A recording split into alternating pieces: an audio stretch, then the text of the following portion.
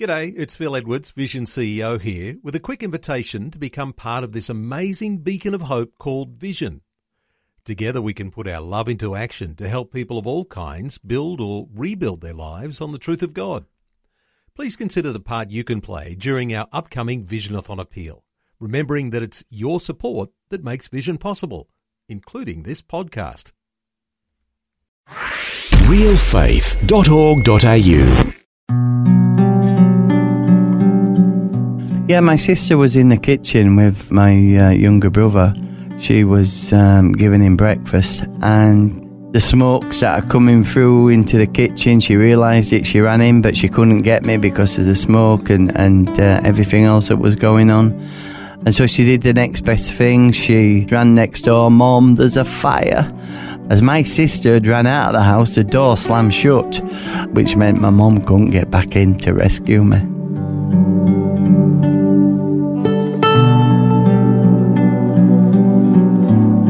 Welcome to Real Faith. Conversations about the impact faith has on our lives and the challenges we go through, helping us today and giving us hope for tomorrow. That's real people, real life, and real faith. Peter Gladwin is the author of the book Out of the Ashes, The Restoration of a Burned Boy. He was always haunted by the question, why did this happen to me? However, God has entered into his life and he's now doing remarkable things all over the world. Peter Gladwin, welcome to the program. Well, it's great to be with you, Eric, and your listeners. Thank you for inviting me. Thank you so much for joining us, and we're going to talk to you about your book and the experiences you went through, Out of the Ashes, The Restoration of a Burned Boy. So we'll obviously find out about that tragedy that happened when you were 1 year old, when you were in a fire. But first, you wanted to start off with scripture verses. Yeah, there's a scripture verse that really has meant a lot to me, and it's from Psalm 40, and it says this: "I waited patiently for the Lord, and he heard my cry. He brought me up out of the pit of destruction, out of the miry clay. He set my feet upon a rock, making my footsteps firm. He put a new song in my mouth, a song of praise to our God. Many people will see and fear and will trust in the Lord." And you chose those verses because that's more or less what happened in your life? Yeah, as you'll hear, as the listeners will hear, I was in a really bad state. I was in a pit, and to be honest with you, there was no way out for me in my own strength. And there was nothing in the world that could pull me out of this pit, if I'm honest, Eric. I was in very, very dire straits and an impossible situation. Okay, well, we're going to get to that very low point in your life. But first, we want to go back to your childhood. What was it like growing up in the northern part of England? Well, I come from the northern, the West Yorkshire area of England, and it was quite tough to be brought up in that part of the world. It's a place where there's not really, major opportunities in life. It's quite economically dependent on the south, but we socially we struggled. It was a very working class area of the United Kingdom. People worked in the mines, people worked in the steel yards, the shipyards. Now take us to that fateful morning in 1960. Well, yeah, my life didn't get off to a very good start. At the age of 1 year of age, I was involved in a house fire. Basically, I was put on the rug in front of the coal fire, and my mum nipped next door for a cup of tea. And a piece of coal fell out of the fire onto the rug, and as a result, I was horrifically burnt. I've got 65% burns down my body. My fingers my fingers on my left hand amputated. I also, both of my feet partially amputated. Oh, wow. And so I was horrifically burnt. I was in hospital for about 2.5 years, having the plastic surgery, reconstructive surgery. And when I was released, I was actually released in a wheelchair. Oh, wow. I didn't really learn to walk until I was about 7 years of age. And your sister was there with you originally when it happened? Yeah, my sister was in the kitchen with my younger brother. She was giving him breakfast, and the smoke started coming through into the kitchen. She realised it. She ran in, but she couldn't get me because of the smoke and everything else that was going on. And so she did the next best thing. She grabbed my brother, ran out screaming out of the house, ran next door. Mom, there's a fire. There's a fire. And Mom ran to the house screaming. But tragically, as she tried to get into the house, as my sister had ran out of the house, the door slammed shut as she ran out of the house, which meant my mum couldn't get back in to rescue me. Oh, so the door locked? The door locked. Oh, wow. So you were 1 year old at this time, and how old was your sister? My sister was nearly 5. So just a tragic event, and as you shared, burned on like over 65% of your body, you said? Yeah, that's right. As I say, I've got scars all the way from down the left-hand side of my face all the way down to my feet. All my legs are burnt. Part of my body's burnt. Lost my fingers. And as I say, partially amputated feet. Wow. Now, I imagine at 1 year old, you don't remember any of this. Is that right? Well, funny enough, I do remember little bits. Is that right? I remember being rushed down a corridor, and I remember looking up and seeing lights flashing on and off. So I remember that. I also remember that for some reason, I remember looking out of a window. Whether this was actually happening, I'm not sure, but I was looking out of a window and I saw a man standing at a gate waving at me. And as I looked at this man, I just sensed a real sense of security and a real sense of peace. In fact, right? In my mind's eye now, I can still see him. Wow. And, I don't, it's incredible. I can't make sense of it. Yeah. In terms of, reality, but I do know that has always been with me, that image of that man standing at the gates and bringing me comfort. Wow. Well, maybe a precursor of, the comfort that the Lord ultimately brought you, but now we're getting a little bit ahead of the story. Meanwhile, you're growing up, you have these injuries, deformities, and you're confused as to what happened. Well, that's right. Basically, because of my mum had gone out of the house, and my dad, he was out on the town, and my dad had a problem with drinking and gambling. I was left in the house. Yes, my sister was in the other room, but my mum could never, or my dad could never, ever answer my question as to what happened to me, because I grew up looking at a scarred and disabled body, but never, obviously I knew I'd been in some sort of fire, but never, ever understanding what happened to cause these serious injuries. Because every time I used to broach it with my parents would just say, Peter, that's a tragic event. We don't go there anymore. We forgot that. That's gone. Kind of selfish of my parents. That doesn't really help the situation, does it?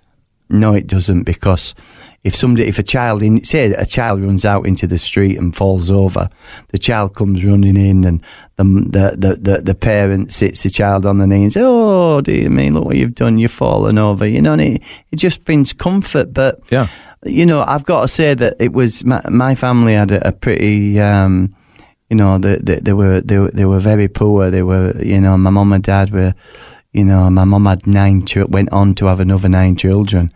My dad never worked because of an illness, and their relationship was rocky from the start. And, my dad, as I say, my dad was a drinker. My mum could get quite violent at times. And, they couldn't tell me what happened. And, the guilt, I suppose, the guilt of it, and for over 30 years, I reminded them of that, what happened that particular day. And meanwhile, in your life, you're growing up confused, and what else was happening inside of you? Well, yeah, I grew up with this big question mark. What's happened? Why is this taking place? Well, not just why, what are the consequences going to be for my future? Because having no toes, having partially amputated feet and no fingers on my left hand, that's going to limit me in my future. So I grew up with this very negative attitude that I didn't have a future. Oh, wow. I got quite depressed as a kid growing up. And you're also in a very rough neighborhood. And I was in a very rough neighborhood. There was alcoholism, there was violence, there was drugs, there was all sorts going on, immorality. It's a shocking place to be brought up. So having this as well, it's like a double whammy, which, to be honest, it gave me no hope at all. No hope at all for the future. But life is like that. Sometimes you think you've got no hope and you go around these corners in life. Things happen to us in life, but little did I know, later down the road of life, something remarkable was about to happen. But at this point, as I say, I was on my own, and I was in a big world, a very big, scary world at that as well. Our guest today is Peter Gladwin, author of the book Out of the Ashes, The Restoration of a Burned Boy. We'll hear more of his story and how God enters his life in a remarkable way when we return right here on Real Faith. Looking for resources to grow your faith? Check out Vision Christian Store with books, movies, audio CDs, DVD resources and more. Plus, free delivery on orders over $50. See visionstore.org.au. You're listening to Real Faith, conversations with real people about how God works in their lives. If you want to know more about integrating faith into your life, our website is realfaith.org.au. That's realfaith.org.au. Just go to the website and you'll find helpful articles about the impact faith can have on your life. And you can listen to past programs about the impact faith has had on others. Once again, that's realfaith.org.au. Welcome back. I'm Eric Scatabo, and our guest today is Peter Gladwin, author of the book Out of the Ashes, The Restoration of a Burned Boy. As we heard before the break, Peter was burned in a tragic house fire when he was only 1 year old. Then, as he was growing up in northern England, he was always wondering, why did this happen to me? With all this confusion going on in his mind, he began to engage in some very troublesome behavior. Yeah. As like I say, I was brought up, in a terrible environment where it was quite common for people to thieve. It was common for people to get into trouble with the police, in all sorts of areas. My dad, he spent a time in prison. And so like father, like son, innit? I mean, I'm learning from my father. I'm learning all the tricks of the trade, like they say. And eventually, at the age of about 10, up to, up into my early teens, I got into a lot of trouble with the police. In fact, actually, I was convicted of 111 theft offences. 111? 111. Oh, wow. So this wasn't just a little troublesome behavior. This was a lot. Well, I was known as a prolific offender. Oh, wow. And at 13 years of age. And I was sent to prison. I went way off the tracks, way off. And then things got even worse for you physically. Well, that's right. I was travelling home on a bus with a friend. We went upstairs on the top deck. The bus stopped. A load of lads, about 16, 17-year-old lads got onto this bus. And we were from another part of the village. And there was a lot of tension between villages in those days. And boy, did we get beaten. They beat us terribly. Why, just because you were from the wrong side of town? We were wrong side of town. And one of them decided that a beating wasn't enough. He pulled out a 10-inch knife. Oh, wow. And in front of me, he stuck it straight into my mate's back. Oh. My friend, he fell on the face down onto the deck. He then looked at me. I was between the seats of the bus. And he then came at me with the knife raised. Oh, I thought to myself, I couldn't believe it. I thought, I'm 15 years of age and I'm about to die. And anyway, he came to stab me in my chest, but I turned instinctively and just put my arm across my chest, and the knife, instead of going into my chest, went deep into my arm. Your good arm. Yeah, my good arm. And I've got about a 10-inch wound from this stabbing. But the knife went in so deep that it severed my tendons in my right arm. And as a result of that, I lost the use of my right arm for 2.5 years. I had no feeling whatsoever in my fingers. Couldn't move my arm. So now I've got no fingers on my left hand, and now I'm crippled in my right hand. Unbelievable. Yeah, just when you thought things couldn't get any worse. Well, this is it, isn't it? Sometimes life is like that, you know. But actually, things do get worse. Well, they do, and at the age of 24, the way I used to handle the pain of the past is I turned to alcohol and drugs, and you know, just like people do sometimes, and thinking that that's the answer, to forget the pain, bury it, but it comes back with a vengeance all the time. And I was drunk in the street, and I was hit by a car. Wow. Knocked 16 foot up in the air, landed in the middle of the road. And I was left for dead. Your story isn't sounding too good up to this point, Peter. Well, no. I mean, as a result, my skull was bust, my leg was broke, my body was bust up. I was back in hospital. And that's when, you know, I started asking the question, why me? You know, what's going on? Yeah. You know, why me? What, the burn, the stabbing, now I'm back in hospital, I'm crippled again. You know, hopeless situation, absolute hopeless. And so, I just got out of hospital after about 3 months on crutches, and sat in my mum's house depressed. Went to live with my mum, and I was so depressed, it was unbelievable. Just drinking cans of beer and what I could afford, you know, and it was just, my life just continued to go downward. And as I say, there was no real hope whatsoever.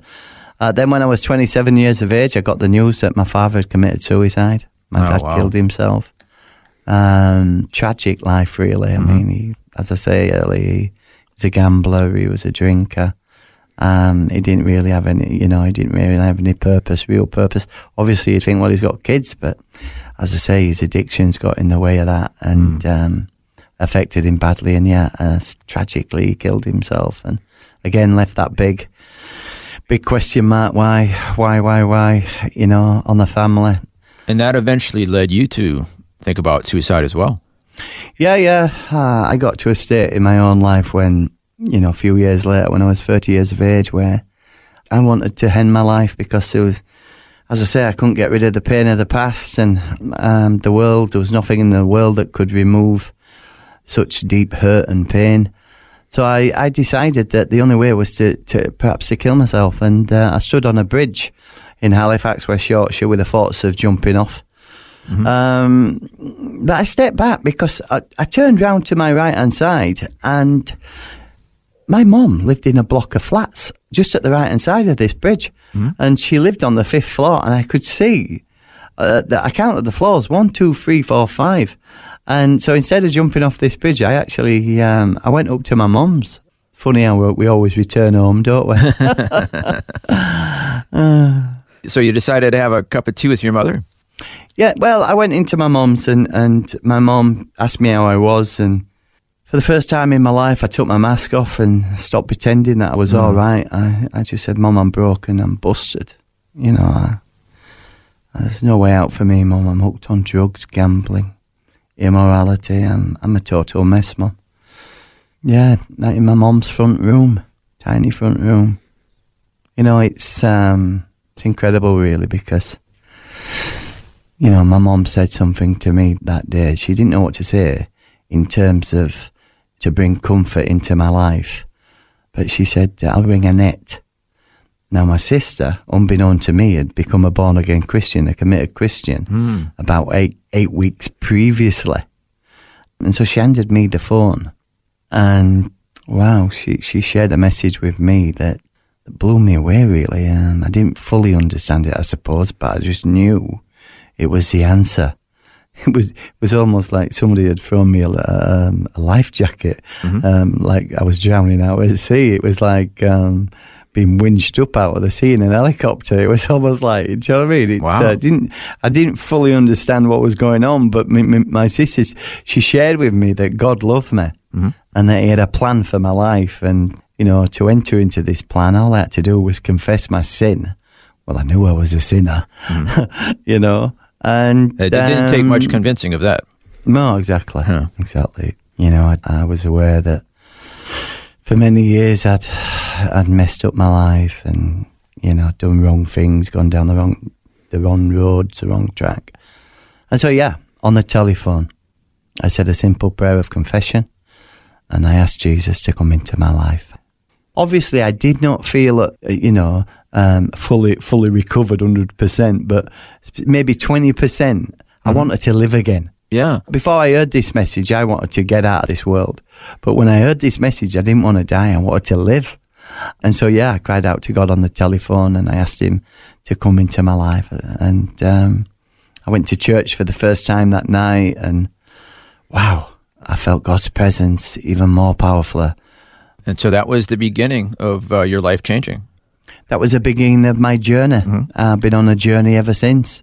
And, even though, let me say that the Christian journey is tough, it's very challenging, but God's grace, God's love, God's mercy, God's power. Yeah. Wow. I mean, today, I'm drug free. I'm alcohol free. I'm gambling free. I don't even smoke cigarettes, but more powerfully, I have been set free from the pain of the past. Yeah, that sounds like, we were tracing your life journey and there were many, many reasons why you should be despondent because on earthly terms, it looked like you had no hope, no future. But finally, your sister shared with you the message of Jesus and the gospel. And as you mentioned, you were kind of thrown a lifeline that finally there was a reason to have hope, to know that there was more to life than everything you had experienced up to that point in your life. Well, that's right. Going back to that psalm, it says, He set my feet upon a rock and made my footsteps firm. I mean, for the first time in my life, I knew that I had a purpose. I knew that life was different. I was looking in the wrong direction for purpose in life, for meaning in life. Now I look to God. God is an eternal God. I look to Him for purpose, for value. And wow, God is faithful and he provides that. The Bible says, seek ye first the kingdom of God and all things shall be added unto you. And that means, value, purpose, acceptance. As I say, I feel totally healed from the rejection of the past, from the trauma of the past, from the sin of the past. And that is a miracle for me. Amen. That is an absolute miracle. I know that my Jesus lives. I know. Amen. Because He lives in me and I've felt His power. I've received His power and I'm a better person today. I am who I am supposed to be. A healed person walking in the love of God. Hallelujah. Amen, but it gets even better than that. Unfortunately, we're running out of time, so we only have a few more moments to wrap things up. But you not only are healed yourself, but because of what you've gone through, you are able to minister to others, and you start your own ministry. In our few remaining moments, can you kind of get us up to date about the exciting things happening in your life now? Well, yeah, just to say that after I became a Christian, after 2 years, God sent me to Bible college, which was a massive challenge because I left education. Mainstream education with no qualifications. But yeah, God sent me to Bible college. I remember crying out to God, Lord, I can't do that. I felt the Lord say to me, no, you can't, but I can help you to do it. And it's often God sends you to mountains that you can't climb in your own strength, and so I went to Bible college. I met my wife at, should I say, bridal college. I met my wife there, a Swiss girl called Sarah. I graduated from Bible college incredibly. We went down to live in the south of England. I ended up, believe it or not, working in a prison. Can you believe it? I was in prison at 13. God opened up a door for me to work as a probation service officer in a prison. How incredible is that? Not only that, after a couple of years, 2.5 years of working there, I got promoted to go work at the Crown Court to serve the judge. At 13, I was before the judge, and now I'm serving the judge. And Wow. I worked there for a number of years, and then God called me out to serve the eternal judge. He gave us a ministry called Out of the Ashes Ministries. And today we go all over the world sharing the good news about Jesus, how He can transform people's lives all over the world. That's fantastic. But there's one last thing I forgot to ask you about, Yeah, and go on. that is Sorry. your mother. What happened with your relationship with your mother? My mum became a committed Christian and born-again Christian about 6 months after I became a Christian. And I had another special moment in my mum's flat. Not only did I give my life to Jesus in this same flat, but maybe about a year after becoming a Christian, I sat down with my mum. And for the first time, I looked at my mum and I said, Mum, we're both committed Christians. We live by the truth. Do you want to tell me what happened? She had never told you what happened to you as a child. She had never, ever told me, nor my dad. You know, not just my mum, but nor my dad. And I said to my mum, do you want to tell me now, Mum? Mum, I can take it. I'm a born-again Christian. And in tears, my mum began to share with me what happened that day.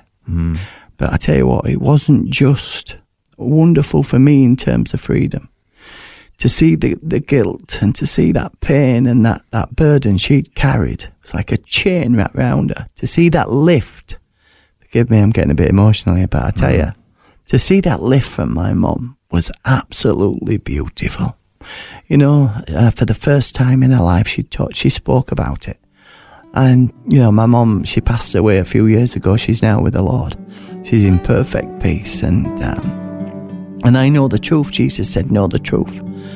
And the truth will set you free.